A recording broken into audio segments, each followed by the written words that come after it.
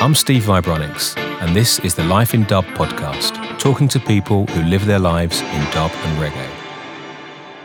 Episode number 2. Welcome to the second Life in Dub podcast, a new series of in-depth interviews with people who've lived their lives in dub and reggae. Firstly, I really want to thank everyone personally for the amazing support you've given the first episode, where I interviewed Keety Roots. Thanks for the emails and messages. It's great to hear what you made of it, and really nice to hear such positive feedback about the podcast idea in general and about Keety's own unique story. So keep those messages coming in and let me know what you think about the podcast.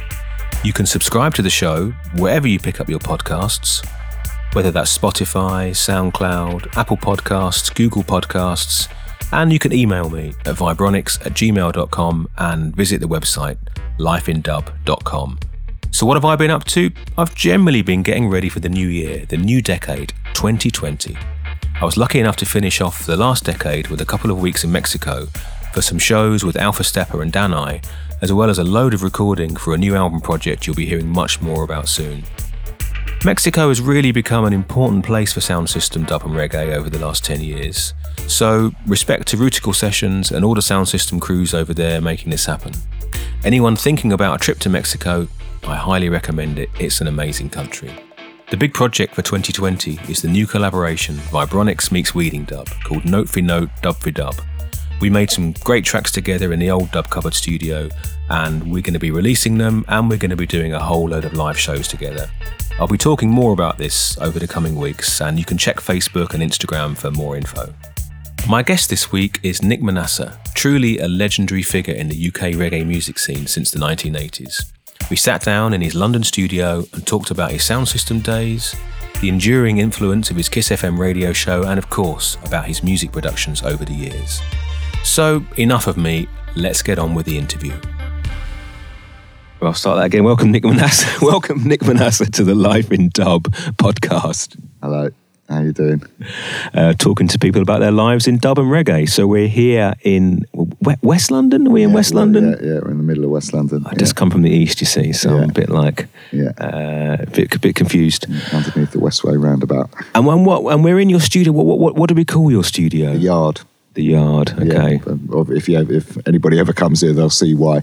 We're in a kind of compound with mechanics and a couple of other little studios, clampers, all kinds. Yeah. No, it's a kind of it's definitely a vibesy place. Yeah, definitely. It is, yeah. But what I want to do, what I'm trying to do with the podcast with each guest is to ask them to. The first thing is to ask them about a song or a track that kind of changed their life. They listened to it, and after that, there was no going back. And it could be something that you listened to like last week or when you were a child, anything, but a track you heard, and after that, it kind of changed everything. So I don't know if you want to tell the people about a track like that. Yeah. So there's definitely one that I would always say, which is that in the late 70s, and I would have been 10 or 11, is when Virgin Frontline really started putting out a lot of good music that wasn't just Bob Marley and the big bands. The Virgin was sort of signing, genuine roots stuff. And they put out an album with Iroy called Heart of a Lion. And the title track of that, Heart of a Lion, is still one of my absolute golden tracks for the sound, for Iroy's DJing. It's just an amazing tune. It's an amazing tune. It's amazing production. I mean, it's not. I now know that tune was not produced for Iroy. That Harry J had it's a Harry J production. Harry J had a bunch of rhythm tracks, and Iroy rode on them. But nevertheless, there's something about the sort of silky sound of those drums, and there's a sort of softness to Harry J productions that I really love. I often think that Harry J is one of my favourite sounding studios from that era.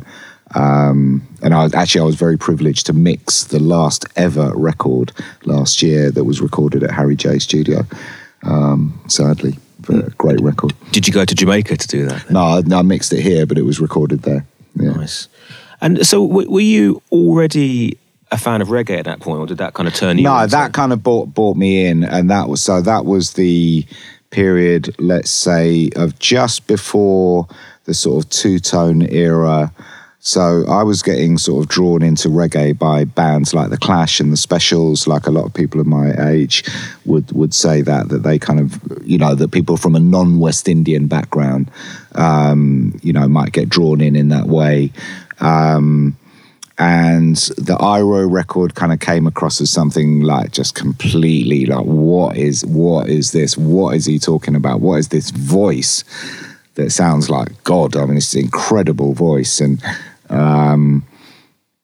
you know, now I know more about the context of that record, and, you know, I understand more about the sort of, you know, the influences on people like Iroh coming from America might have been, and with the, you know, jazz poets and stuff and whatever. But I'm just saying, yeah, that record was just something totally off the scale. And then I would cite another one, actually, one more. Well, you only allowed one, but sing, you're a special guy, Nick, just for you. Well, the other one would be, we all knew the track Good Thing Going by Sugar Minott, but the 12-inch has a dub on the other side, and I always say that is the first dub record that I ever heard, and it stands up today, that dub. That is a great dub mix. Because it was a big hit. It was on top of the pops massive, and everything, yeah, wasn't it? Yeah, massive, and totally outshines the Jackson's version, the Jackson 5 version. I mean, Good Thing Going is just one of the ultimate UK reggae productions, actually. I mean, it's a fantastic record.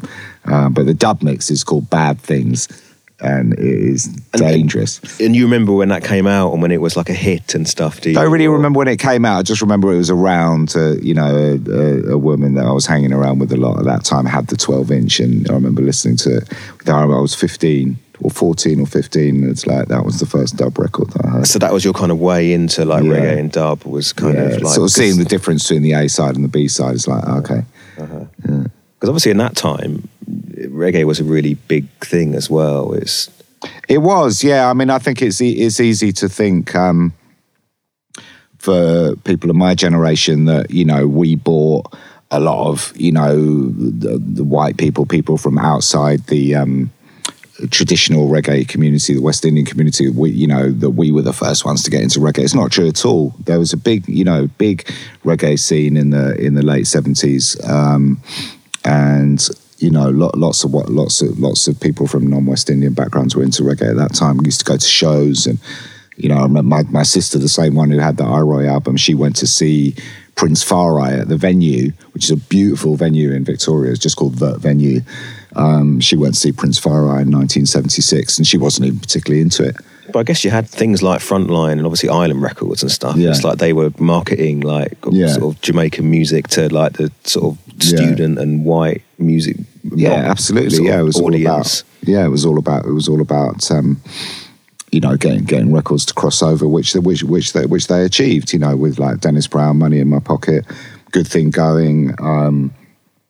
Obviously the Bob Marley albums. Yeah, Uptown Top Ranking. Top Ranking, yeah. I remember hearing that in the shop and just not really understanding. You know, it's like I just didn't really know. You know, but it's like this amazing record. You know. So growing up, did you grow up in London? Or? Yeah, I did. Yeah. Okay. Yeah. So reggae was in Kingston, actually. Well, there you go. Yeah. So reggae was around, I guess, and it was around. Yeah, it was around, and there was a time. My mum died at the beginning of '78, and my dad moved us from the suburbs into central London, and that's when I began to just sort of hear reggae. Reggae was around, and I began, you know, that coincided with that whole, I sometimes call it the sort of two-tone summer of '79, and yeah, I remember sort of, you know, it was just around. You heard it coming, the skank coming out of places, and you know, being. Well, there's a big thing in the Midlands, the two-tone, obviously Coventry, the Specials. Yeah, exactly. Yeah. And in terms of like music, because you know, we're sitting here in your studio, and you're a renowned music producer, but a musician and a writer of music. So how did you get involved in like making music, and how did that all come about? And playing music and like the earliest kind of start. I'd always played an instrument from quite a young age. I think I was about 9 when I started learning flute at school, and I kind of stuck with it. You know, I did it for a few years. I even got as far as sort of, you know, doing my first grades exam or something like that, and I still play a bit of flute. I'm sure I hear some on your records. Actually. Yeah, so a lot of that would be me. Yeah. So you were learning that at school. So I learned that at school, and I learned how to read a bit. But it's more that it just if you study music a bit, you just learn a bit about music. You sort of get you kind of get the hang of it. And then a couple of years later, I started learning classical guitar, taught the conventional way, like, playing sort of, pieces, sort of Bach pieces or whatever that you would play in a sort of traditional school lesson, sort of holding it in that special way. It's all about the open strings when you learn like that. And then I remember my guitar teacher just casually showing me a bar chord. And he was like, look, you can just slide this up all the way, It's like, oh, okay. Now I can play any song. Yeah. And obviously now I never play on the open strings at all. It's always on the bars. And so I learned a bit of guitar, and that's as far as it went with me with actual music teaching. I taught myself keyboards. And my sort of knowledge of chords is pretty good, and I'd sort of understand a lot of the sort of the kind of theory of it, the sort of maths of it, not in a kind of analytical way, but I kind of understand it. You kind of get it. Well, I'd say there's like a musicality in the music you produce as well. It's not like one finger dub. It's obviously you can hear that there's some playing going on. Yeah. Even if it's like digital stuff, you can still hear there's some playing, I think. I get bored easily. I have to keep myself interested. And in a way, it's sort of, one of my kind of, I don't know, it's a sort of, it's a mixed blessing. In a way, sometimes sort of like I'm just sort of not really capable of sort of, doing sort of, sometimes, especially in the sound system world, it's simple tunes work really well. But I do what I do. And, So in terms of playing reggae, so you were learning some guitar and flute and stuff, and how did you get into actually playing reggae? I mean, what was all that about? What was all that about? Well, actually, in a funny kind of way, it was a sort of necessity, because that we'd built a sound system and we'd been playing out for a year or something, and I wanted some dub plates, Okay, so let's just rewind that a little, because the sound system, because that's something else I wanted to talk to you about as well. And for some reason in my head, without doing any research and asking you about it, I always kind of thought maybe the sound system came later, but that came first. No, the sound system came first. When it comes to actually what you're talking about, like hiring a studio and doing a couple of little productions and stuff, no, that came after the sound system, but only just after. Okay. I think I was always starting to be up for it. I was starting to sort of listen to tunes. I'd kind of, in a different way. I'd bought myself a little melodica, and I was, playing along to Augustus Pablo records and figuring out the chords. Probably actually that melodica helped me a lot with learning piano chords. And that's why it was invented, I guess, wasn't it? It's a way to have a keyboard. Yeah. And then, I just started going, there were a few mates of mine who had like little 4-track setups, cassette 4-track setups, and start doing a bit of that. And eventually, I kind of had an idea for a tune, and I thought, you know what, I'm gonna book a bit of studio time. And I booked a like a little 16-track studio, and the guys in there were really cool, and they helped me a lot. And that was your first time in a studio, would you say? That was definitely my first time in a proper studio. Yeah, with with a sort of live room and kind of a studio life isn't for everybody, obviously. And did that make any sort of connection with you, like going to the studio and seeing it all done, and the magic of the equipment and everything? Was that? Yeah, it was. I remember it so vividly. Was I hooked right from the start? Yeah, I think I was, and I think. One thing I did, which is probably looking back is probably quite a good thing, is I didn't sort of, twing around for years and years doing loads of tunes and not being happy with any of them. I did a couple of tunes and I worked those tunes, and they came out. They were released. And I've always had a sort of a bit of a you know, I don't work on stuff if I'm not going to use it. You know, it's all going to get used. But I do recognize in people a kind of thing of sort of, you know, they've got a little collection of tunes, they work them and work them and work them. They're never quite happy. Yeah, endlessly noodling and not quite, because it's never easy to know when something's finished. And I think, would you say that, like back in the days of renting a studio and stuff, it had to be finished, so that helped that process of finishing it? I think so. Yeah, I think that's true, and I think the money thing helps with that as well. That you're paying studio time and quite a lot, you know, and you're gonna use it. You know, it's and maybe paying someone who knows what they're doing as well, so you can get it done quickly. I was doing that. I was paying. Yeah, there was a couple of Spanish guys that ran that studio. Actually, you know what? I should correct myself. Actually, the first time I probably rented studio time was actually at Jartubbies. Just before that, and. Yeah, Cecil was in there. He was a guy who used to do a lot of Tubbies music, and Joe from Abashanti, they were there. And then, everything was sort of compatible. A lot of people using 1/2-inch 16 tracks, so you could take it from one studio to another.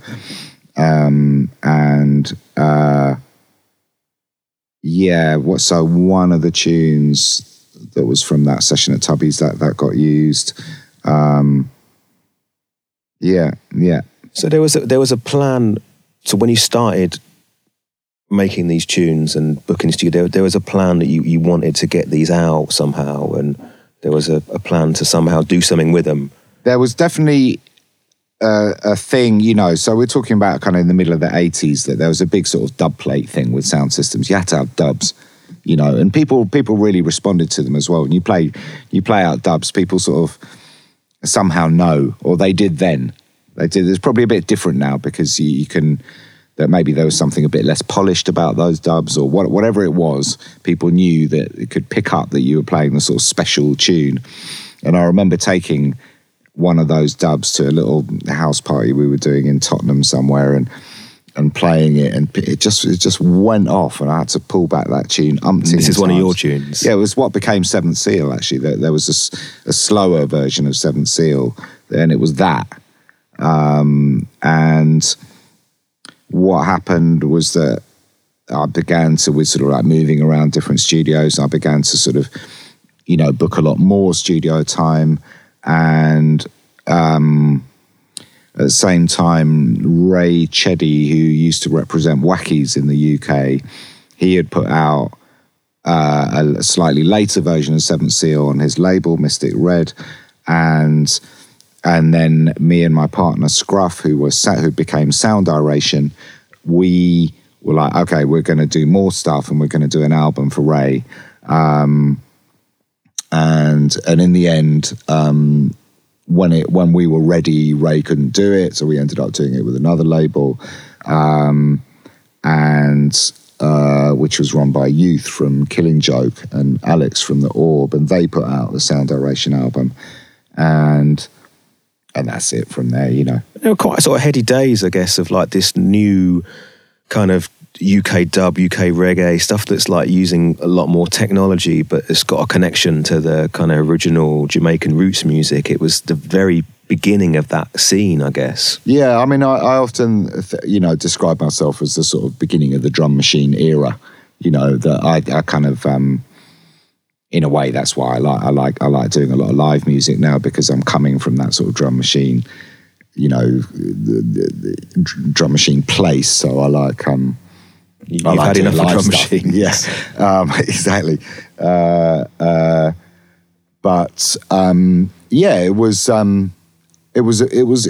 was a definite change. I think that a lot of the sort of UK dub music that had been coming out from before, let's say from Mad Professor and Shaka, was all live. It was a lot of it actually was my friend, the late great Elroy Bailey, played bass on the first Ten Commandments dub album.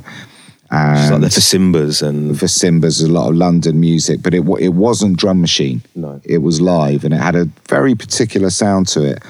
And yeah, I suppose we just came along like kind of young kids do, and they just sort of do something different, you know.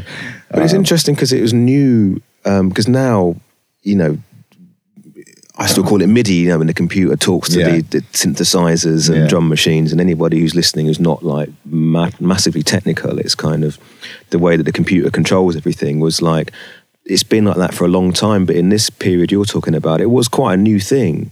Yeah, it was very new. Yeah, it really was new.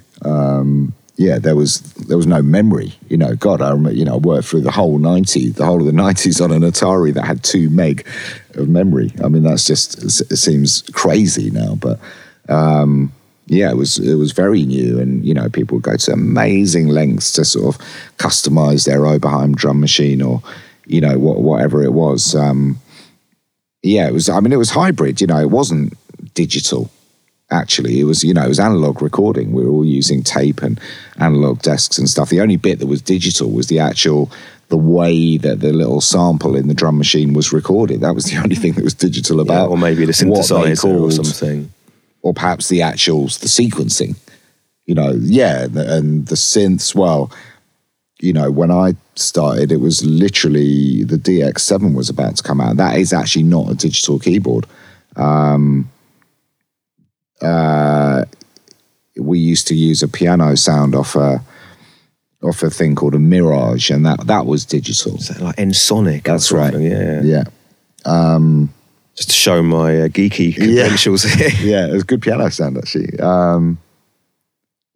But so what was actually digital about, anyway, people call it digital, you know, the Jamaicans, they call it digital. Yeah, because you've got a drum machine and it's sequenced. It might be keyboard bass as well, you know. But the keyboard bass would have been analog. Yeah, definitely, for sure. It always was, you know.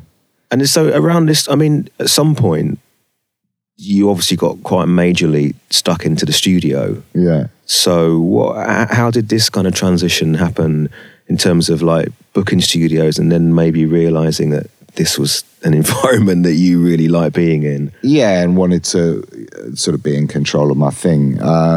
So we had I happen to know it was the 8th of August, 88, it was 888, was when we cut Seventh Seal. So by the... You weren't tempted by the 777 then? Well, I wasn't around. I would have been 11 years old. So by a year later, in 1989, I'd got myself a little 4-track, this keyboard here, which is still my master keyboard, a D5, and I've got a little analog keyboard down there, a JX3P, and that was it. And a pair of little Tannoy monitors. So I had a little 4-track setup. I used to just loved it. Yeah, just doing little tunes all the time, and you know that's where Dougie's first 3 Conscious Sounds records were all recorded on that 4-track. But you say you love it, but it's not an environment that suits everybody. It's like certain people they fall in love with the studio, and would you say that's an environment that you really felt something for? Yeah, to an extent. Although, you know, I know a bit about gear and whatever. I'm not that geeky in that sense. I think it's primarily, for me, it is a musical thing, without a doubt. I can get sort of a little bit sidetracked into the sort of geeky thing, or sort of getting enthusiastic about getting some little bit of kit or something, but it's not... you know, I'm not really a trained engineer in that way. You know, I've taught myself, so... But your mixes of even the earlier stuff, because like my introduction to your music was buying things like Natural Roots Man and stuff, I guess like really early 90s, and even like Manasseh meets Equalizer and stuff like that. And it always had like a real fidelity to it, your recordings and productions. Yeah. And it kind of sounded to my ears that like maybe you really knew what you were doing, maybe more than other producers. Nice one, Steve. Yeah, thanks, man. Wow. I mean, you know, I suppose everybody who's producing music to any kind of extent would like to think that they just have a sort of instinctive sense of this volume is right, that volume is wrong, that should be louder, you know, a kind of way in which they want to present something. And that is just, I don't know, who can account for that? That's just instinctive. You know, I know when I hear something that's sent to me, that's too loud. That should be a bit quieter. Because not everybody does. That's obviously some sort of special skill that you have, and especially because a lot of people talk about the very technical side of mixing and producing, and I have to have this equipment and that equipment, and you seem to be talking more about understanding how the levels work, and or just a sort of just an instinctive feeling of like that should be a bit louder, that shouldn't, but there's still bits that where we all go wrong, where we don't quite get it right. And I'm very aware of my own sort of shortcomings, where like I know when I can be tired. I know that when I'm tired, I'll start pulling things down. I'll start finding everything too loud. And, there's some tricks that you can do to get around that, one of which is the one that I most commonly use, which is to just listen to your stuff very quietly. Because if you're always blasting it, everything sounds too loud.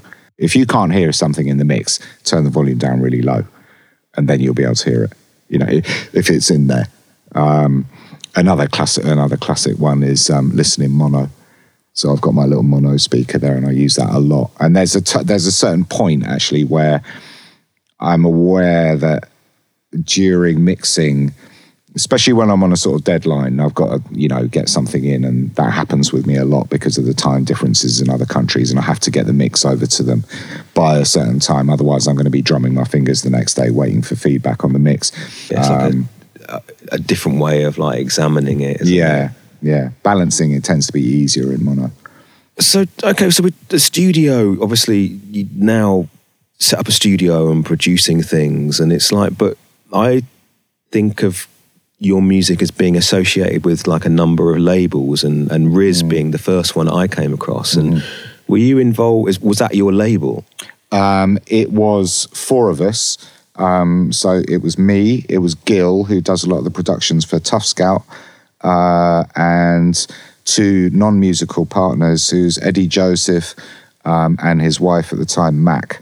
And it was the four of us that set up Riz. Mac and Eddie would, deal with all the sort of non-musical stuff, the, pressing records and kind of getting them out to distributors and stuff. And me and Gil would do most of the music, not all of it. That started off about 1990. Yeah, because to say tunes like Natural Roots Man and did you do the Be Grateful as well with Danny Red? Yes, yeah. I did, yeah. And they seemed to at the time they seemed to be big tunes. They were, because you'd hear them in the dance, but you'd also hear them maybe in places that weren't, that would play a bit of reggae or whatever. They seemed to have a bit of a broader appeal. Yeah. Natural Roots was the music side of it was me and Jeremy, the equalizer.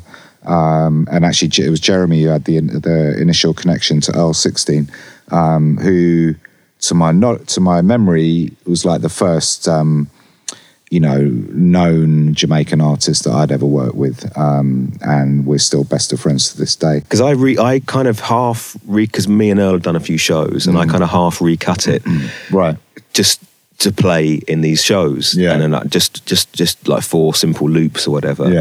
And it's such a great rhythm that it's like I just got these first sounds called up on the system and put the drums down and everything, and it sounded great straight away. It's one of those rhythms that just works straight away with so few parts, and it just sounds great. And when you play it out, it completely rocks it as well, and it's just got that sort of magic quality to it. I rebuilt it actually a little while ago, about 10 or 11 years ago, because I got sick of people asking me for it, and I didn't have it because I didn't have the multi-track anymore. And but I had all the original drum sounds sampled from that drum machine that did it. It's an Oberheim drum machine, and that became a 10-inch that Earl put out called Natural Roots Melody or something like that. It's a melodica cut. I really like that melodica cut actually. Earl really liked it. He said it's the first time that anyone had done an instrumental of one of his tunes. And Be Grateful was around at similar kind of time, I guess, as well. Bit later. So we started working with Danny Red, we being me and Peppy, used to have a record shop in Finsbury Park called Quaff Records, and then became Youth Sound. and Pepe had a label called Dreadbeat, and there was another guy called Martin Watson, or Martin Mad Hatter, who used to be more around the soul scene. He used to work with Trevor Nelson and people like that. And we started working with Danny. We got a bit of money to do that from BMG Publishing, who had signed Danny's publishing. Yeah, because I'm sure I remember some major label kind of stuff around. Oh, that, yeah. No, so we did a record with that little bit of money from the publisher, an album, and yeah, Columbia signed it and put it out. And Be Grateful was Be Grateful was the big sort of roots tune from that, and Pepe had already put it out on a 12-inch, and actually it was that 12-inch, the sort of pre-release that, you know, kind of made it sort of bust on the root scene in a good way. And yeah, that's one of my sort of tunes I've been involved with, which is sort of well up over sort of 3 or 4 million on YouTube. Or whatever. I'm sure. I mean, it's a big tune, and it's got that timeless. Yeah. And you recorded that in your studio? Yeah. Mixed it? Yeah, we voiced it there. We did everything there. Yeah, we did it all in my studio in Brixton. Yeah. Backing vocals, guitar session, great guitar session actually by a guy called Dan Carey, who's now the famous producer who does all Kate Tempest and people like that. It's him who played the guitar on. It was quite heady times, like the 90s, in terms of just sort of freshness of this music and the whole, I guess, side by side with like the dance music kind of revolution that was happening. And well, I guess you could say, you know, that maybe it was the sort of freeing up of the sort of output of the musical industry, that it was freed up from major label controls. And perhaps you can say that in the early 80s and the 70s, if you could get a load of money together, you could go to a proper studio and you could record an album. But putting it out, pressing it, getting a pressing plant to deal with you in the first place is quite a different thing. I mean, I'm no expert on the history of the music industry, but I bet you can say that there's a lot, you know, that even just the word indie is a word that I associate with from the 80s onwards. You know, I don't think there are that many independent records that came out in the 60s and 70s. Before that, the factories, the plants... Because the majors had it sewn up. The plants would have had direct... They were business. probably owned by the majors. Exactly, I don't even know, but, you know, I'm guessing that Decca had their own plant and EMI had their own plant. I know EMI did. You know, and they controlled it. So maybe what happened in the 90s that sort of made that kind of, that vibe of sort of, you know, we can do this is a mixture of, what I'm saying is the sort of the kind of, the coming of kind of affordable studio technology that was good enough, you know, that you could release a record and it would sound good, it would play out well. All right, it might not sound like, you know, a George Michael tune or whatever, you know, as far as the sort of glitz goes, but considering it's made on a budget of a fraction of it, but it would be cool and the people will respond to it, and in a way, you know, that sort of response from the people in a funny kind of way, you know, that becomes like the sort of motivating thing. Is like your thing is working. It doesn't matter if it's in the charts or not. With our music, like when Shaka drops it, you know, everybody goes nuts. That's enough. I'm not even thinking about the national charts. It's just a different world. And so maybe you can say that that's what happened in the sort of late 80s and 90s, is that little underground music thing became really sort of validated. Well, also around that time as well is the sound system as well, which I'm quite interested to talk about. Our sound system. Yeah, exactly. Yeah. So, because you even played in Leicester, didn't you? We did. Yeah. We played against Tubbies in Leicester. Yeah. How was any recollections of that dance? Yes. Please tell me. Oh my God. Yeah.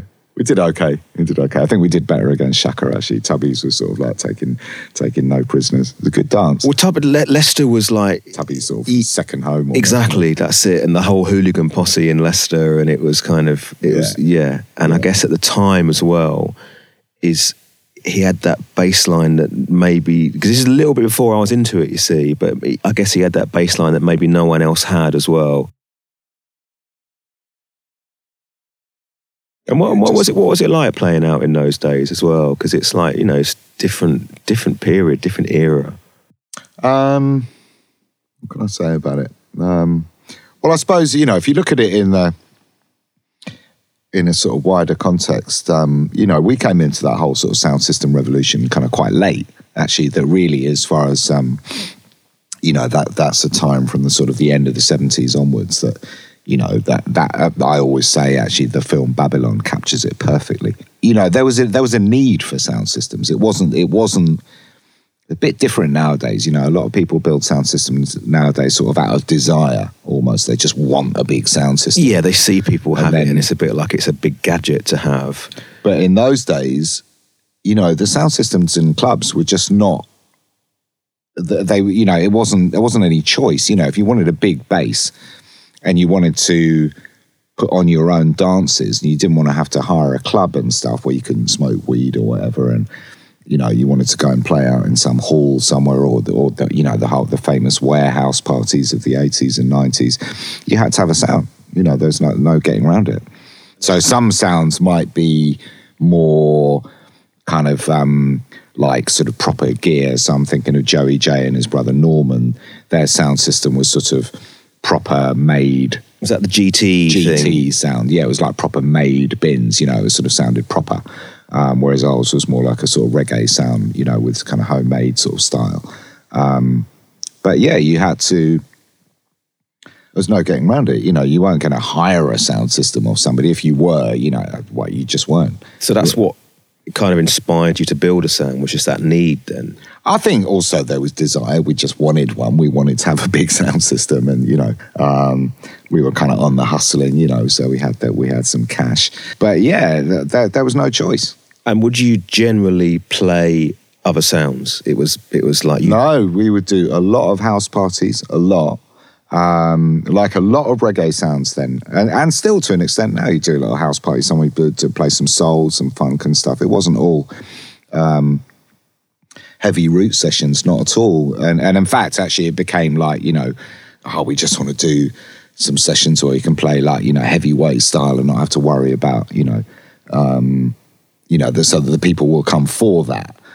It took a little while to get there, actually, to get to that sort of dub place. And yeah, no, it wasn't all about playing sounds at all. No, we didn't really start playing sounds until, I remember it was probably about, 87, something like that. I can't really remember, but it might even have been that the first sound we played was Joe Warrior in Muswell Hill. It might have been. I might be wrong about that, but I kind of think it is that. And how was it playing these other sounds back then as well? Because it's kind of, again, it's that different era, and I just wonder what kind of recollections you have of how it was, and especially, you know, maybe people who are listening who are, it's kind of, you weren't even born then. It was and remains very much a confidence thing. You know, I think I was a bit of a young tearaway, you know, I had like bundles of confidence. I was like, yeah, man, I'm going to mash you up. And I kind of knew that we had the music to do it. And yeah, we had some great dances. I mean, really good. Even the first time we played Shaka, which was a bit scary, but you know, we got some response. And this was in London, I'm guessing. I was in London, in Hackney, yeah, and you know, Abashanti Joe and a lot of the Tubbies crew always says, you know, you guys did really well against Shaka. And actually, it wasn't that long after the second time that we played Shaka that actually Shaka stopped playing with other sounds. I was going to say, because if we talk about it now, I think people who are listening who maybe weren't aware of how things were back then, is the idea of Shaka playing another sound is like, well, I didn't realise he did that, but that's how it was back then. It's like, well, quite rightly. And in a way, you know, I sort of feel like now, you know, nowadays when people ask me to play a sound, that's like, I'm not going to do a dub plate clash with the sound because I don't have that. I don't put energy into it. You know, it's like if I did, then I would, but I don't. And I'm not really into the whole burial thing and the whole dub plate. You know, the sort of modern concept of a sort of the burial dub plate, it's sort of, you know, all that. It's not my thing. So, I don't mind doing it quite often. I do it, and I'll do it, like sort of 3 or 4 people, and we'll all. But I find artistically, actually, it's hard to get a vibe going to playing through, maximum 3 records and then having to stop. I want to play for like 2 hours. Obviously, you had the sound then, and you were starting a studio. The studio continues, but the sound is no more. So the sound. There was a story about that actually, which is that we were. So I always say to people who are building sound systems, there's 2 things that you've got to have that make having a sound system easy. One of them is a storage place that you own, and the other is a van that you own. If you have those 2 things, it's quite easy having a sound system. If you don't have them, it's a bit of a nightmare, or if you don't have at least one of them. But if you don't have either of them, having a sound is actually quite difficult. So in 96, our sound was being stored at the back of a place in King's Cross called Bagley's, where they used to do a lot of warehouse parties and a lot of club nights. And it was in the back of a sort of go-kart track that was in Bagley's. That's all been redeveloped now. And I turned up there one day because Raymond Judah had asked us to do University of Dub. And I went up there to pick up some amps to get them serviced. And we found that somebody had taken 6 out of 12 of the big bass cones, and they'd taken our wires bag. And we just took a decision at that point. It was like, you know what? Let's finish this. We're not massively enjoying it, and there was a thing that it's expensive business. It was expensive. It was a hassle. It was a lot of work, and also there was a thing then that it was the sort of height of the kind of Exterminator thing, and that so a lot of good roots music had started coming out of Jamaica that we loved. All that Sizzler stuff and Luciano and all too. That. Yeah, me love too. it. But the sound was quite subby, and it just didn't really work on our kind of sound system. It wasn't designed for sound system at all. Not really. Actually, what I would say to you is it was designed, maybe it is designed for sound systems, but it's designed for Jamaican sound systems. And Jamaican sound systems, by and large, are proper. They're proper gear. They're sort of, big, professionally made cabinets, really good equipment, American, Amcron. The sound system of Jamaica is a different thing. That whole thing about the sort of, the kind of the homemade sort of, slightly ragamuffin sound system. That's something that did exist in Jamaica really back in the day. But by the time I went to Jamaica in 1987, I was listening to Jack Ruby and Stereo One and sounds like that. Their sound was like amazing, fully professional, full range. There's no rasped up bass on that. They did not sound like Shaka, whereas we followed the Shaka tradition. But the Shaka thing was all about not playing really subby music. So those kind of Exterminator production, it didn't necessarily work that well. Well, the sort of Shaka sound and the UK sound is that sort of weight and treble sound, isn't it? Whereas it's a sort of middle bass. Yeah. It's not, it's a kind of, you're going to get techie about it. It's sort of like, it's all about sort of 90 to 110 hertz. And it's not really about sort of 60 and 70 hertz, because a lot of your, sort of, traditional scoop type bass bins can't really reproduce that well. Because I remember hearing your sound, it must have been the sort of dying days of the sound or whatever, but it was maybe in Brixton in a, you know what? You're right. It was. I know exactly where it was. In some private party somewhere. I remember you meet. I think the first time I met you. That's right. Yeah. I think. I gave you I wouldn't have even given you a CD because they didn't exist then. In terms of, I would have given you a cassette. Like I'm trying to make some CDs reggae. Still did exist. I'm sure I gave you a cassette. I think I didn't have a CD player for the sound. That's probably more the reality. Yeah. But that would have been, I guess, like mid-90s or something, and it's sort of towards the end of the running the sound. But you were out regularly playing, and we sounded good. We sounded good in smaller venues. It was enough. Yeah, I remember it sounding. Yeah, it was really good. But there's just a certain point that you kind of can't go beyond, and you get in some really big dance halls. It's very echoey and stuff. It's actually it's difficult to play.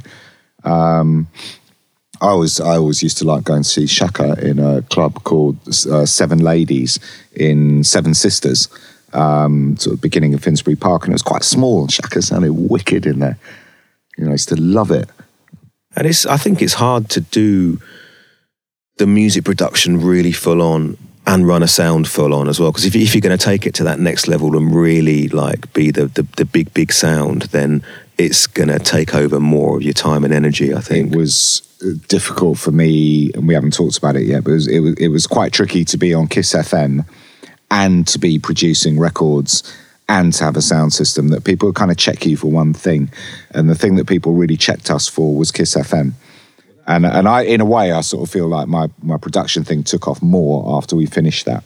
Well, that's definitely like the next thing. It's quite a good segue into it, because that's the next thing I wanted to talk about was obviously you're producing music, you're running a sound system, but this Kiss FM thing was really a big thing. And my own personal experience of it is my good friend Mark, who, when we were young students, like sharing a house together with some crazy people and whatever, is for some reason he got these tapes of you playing on the radio. And back in those days, that's how people heard music, is like, especially people who were young and didn't have any money and couldn't buy the records and were living in places like Leicester where it's hard to get the music. These tapes would circulate.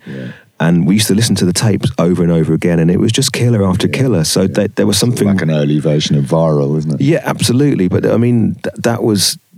And I was talking to someone the other day about it. I can't even remember where it was, but it's like, it was quite a legendary show. So I don't know if you want to talk a bit about that. And well, yeah, absolutely, yeah. So, me and Jeremy, the Equalizer, had been in Jamaica in January, February 1987, and we came back, and Joey J called me and said, "We want you to do you want to do a late night show on Kiss?" And that was it. Joey and Norman J brought us into Kiss FM. And Kiss was still Pirate then, was it? Absolutely, yeah. There's a funny story actually. At the end of the very first show, me and Eddie from Manasseh, who's sadly no longer with us, we're sort of 16 floors up in this tower block in Walthamstow. We just finished the show. 2 police cars. We look out the window and 2 police cars going wow, wow, wow, sort of steaming into the we could see them in the car park below us. And we're like, oh my God, numbers up. What is going on? And we're just freaking out. It's like we're gonna get flung into jail, Anyway, it turned out the police cars had come for something else. It was nothing to do with it. They didn't know the radio station was there. It was funny. Well, people have gotten, because the current days of internet radio, whatever, people had no idea the lengths you used to have to go to broadcast music and Yeah. Well, so it was a very privileged time to do radio. Well, to put it a different way, I think the whole of sort of mainstream radio history was a very privileged time to do radio up until the big expansion of the internet. That's what's changed it. So, I would say that, okay, the Manasseh on Kiss FM might have been particularly underground, but nevertheless, probably tapes of John Peel from the 60s were also pretty sought after and probably did the rounds as well. As that any radio was special, because if they were playing something on the radio that you didn't have it, one, it might either drive you nuts until you did have it, or, that was just it. You just couldn't get the music. Now, we'll grow up with a whole generation of kids who will, just think they can have anything. They can have it all, and they can, by and large. But there were other people playing music on the radio around that time, but there seemed to be something special about that. I mean, did it feel... There weren't that many, you know what, there weren't. Not on Roots. In Roots music, there weren't that many. I'm aware of like 1 or 2. There was Dub Bug, who was great on... Station FM out of East London. There was a few, but not that many.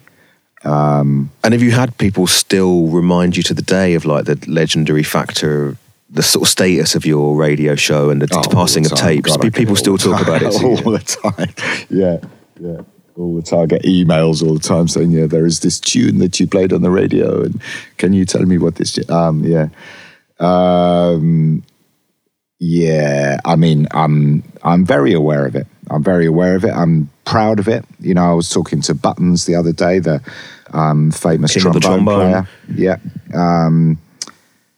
You know, we were just talking about that thing. You know, like the way Roots is now, and you know, he was totally acknowledged. You know, in that little period there in the late 80s, early 90s, you know, not just us, but us and other people, we kept it alive. We kept the Roots thing alive. It really helped me just to listen to like the consistency of the selection and kind of, and to hear all these rare tunes and kind of, it really helped me like really fall in love with Roots reggae. It was also, I think, a big part of, you know, a lot of the producers reissuing their catalogues as well. So, you know, about, let's say, 3 years after we were on Legal Kiss, you know, suddenly all the Yabba You catalogue was available again, all the Pablo catalogue was available again, on vinyl, on 7-inch, not bad quality, you know, stuff that you just could not, you know, it was like serious money tunes you could suddenly get again. Yeah, you know, because I guess Kiss was quite because obviously I'm in Leicester, so we had our own pirate radio there. Yeah. Yeah. And it was a popular thing in Leicester, definitely. But we didn't have Kiss. But I'm guessing Kiss was quite a big thing here. It was like widely listened to. It was because it was diverse. So for every, you know, in a funny kind of way, you could say that Kiss FM was a bit sort of schizophrenic, because on the one side there was sort of us and Joey J appealing to all the dub heads, but the main draw of Kiss was about Paul Anderson, who sadly died recently, and Norman Jay, and you know, the funk and soul thing that you know, and Kiss was massive for that. You know, had the good DJs. You know, really did on many different levels. On, you know, working right across the sort of the spectrum of the sort of audiences in London. You know, Kiss was absolutely killing it, but in many different areas.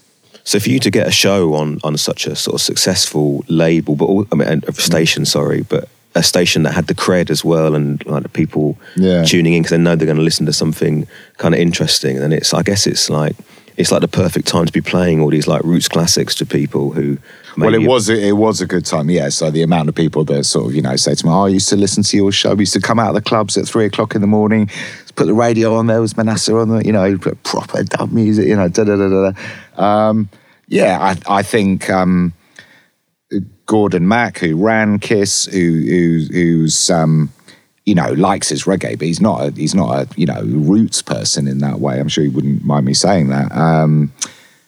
Had a great, you know, vision to keep us in there. You know, we sort of stuck out like sore thumbs in a way. You know, it was sort of soul boys, and it was a hardcore show. It wasn't like, oh, let's try and play something that people might understand or like. It's like you were playing like, you know, did the original Roots reggae. And I guess that is one of the sort of problems, if you like, of kind of reggae and dub is getting, is people getting access to it, because it's not in the major media channels and stuff.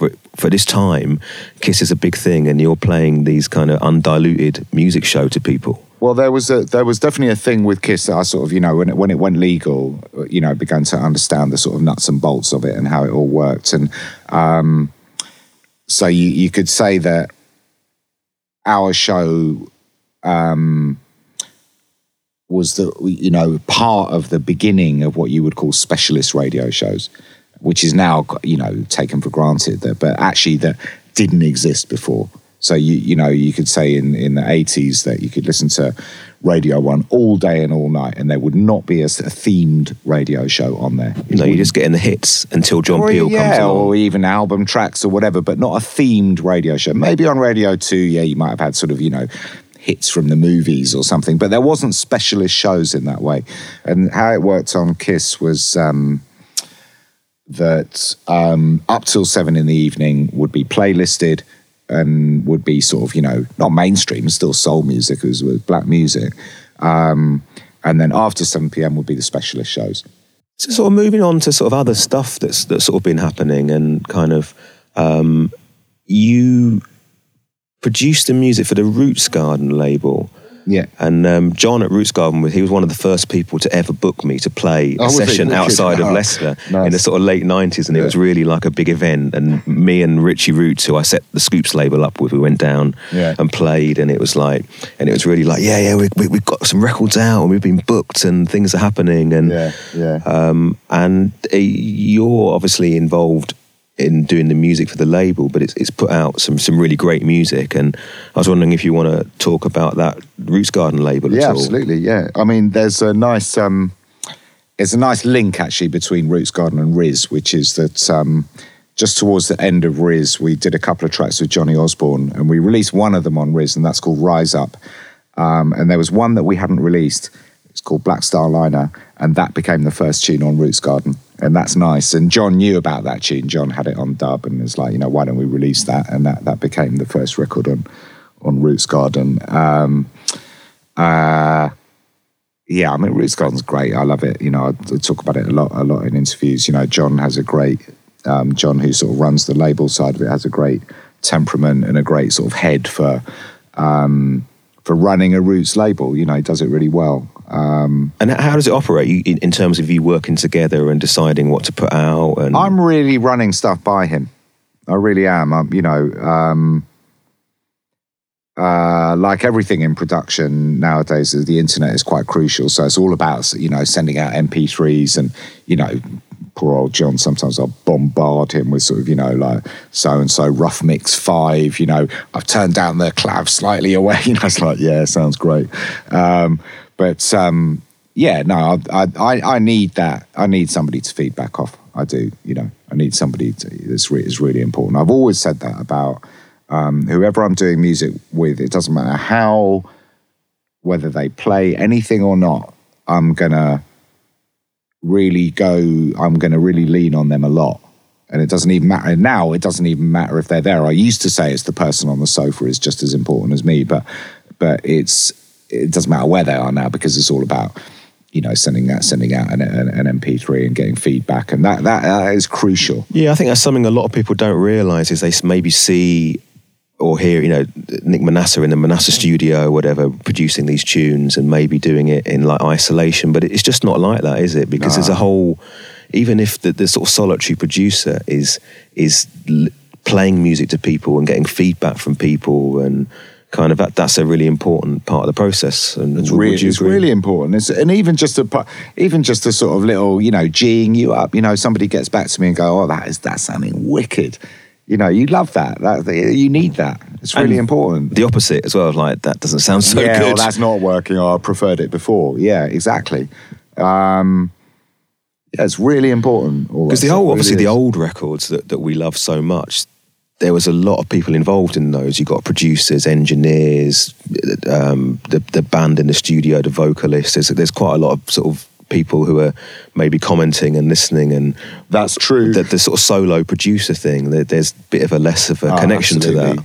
I mean, really, when if you're talking about 70s reggae, the most significant part of how it sounds is the original recording engineer from the original live session, because you're having to record everything onto 4 tracks. So it's drums on one track, bass on another track, music on another track, and then the last track for vocals. So once you've got a 4-track multi-track that's that submixed to that extent, all you can do is bring out the treble on the drums a little bit, or bring out the bass on the drums or whatever. You can't do that much. The sound is set. I remember being at King Tubby's and mixing for dub plates, mixing old Freedom Sounds multi-tracks. You put on those Freedom Sounds 4 tracks, they sound exactly like the record. There's not much, so it's all about the choices that the original engineer made. So, they're all at Harry J's or whatever, or Dynamics, and they are playing through a 16 or a 24 channel mixing desk, but all those channels are being routed to one of only 4 channels. So that tape can then be sent to like Tubby's to be mixed or whatever. But basically it's 4-track. Even with 8-track, it starts to get a bit more like you've actually got separate instruments. You can do a radically different mix one engineer will do a very, very different mix of an 8-track tape than another engineer will do. But 4-track, it's totally changed it. There's actually not that much you can do. And you made the trip to Jamaica and went to King Tubby Studio. Is that right? Yeah, we did. Yeah. And what was that like? That was pretty bonkers. You know, that was not. So I was there with Jeremy, the Equalizer, and what kind of year would this have been? This is just before we came back and joined Kiss FM. It was like January, February 1987. So I would have been 21. It was not what we were looking to do. What we were looking for is to go and get unreleased mixes. When we got there, Tubby said to me, he said, it's a shame, you know, we didn't realise you were coming. We could have gone through the library. But that is not what happened. What they did, instead of getting any unreleased mixes, we just went there with a bunch of multi-tracks, a bunch of half-inch tapes, and they shoved me onto the mixing desk and go, there you go, mix your dub plates. Straight onto dub. So, and these... Not onto quarter-inch tape, we mixed straight into the dub cutter. The head is cutting the lacquer as we speak. Yeah. And the multi-track tapes are, what are they? Half-inch 4-track. Yeah, no, but what's the music on them, though? It's all the Freedom Sounds tunes. So it's not your tunes, it's this... No.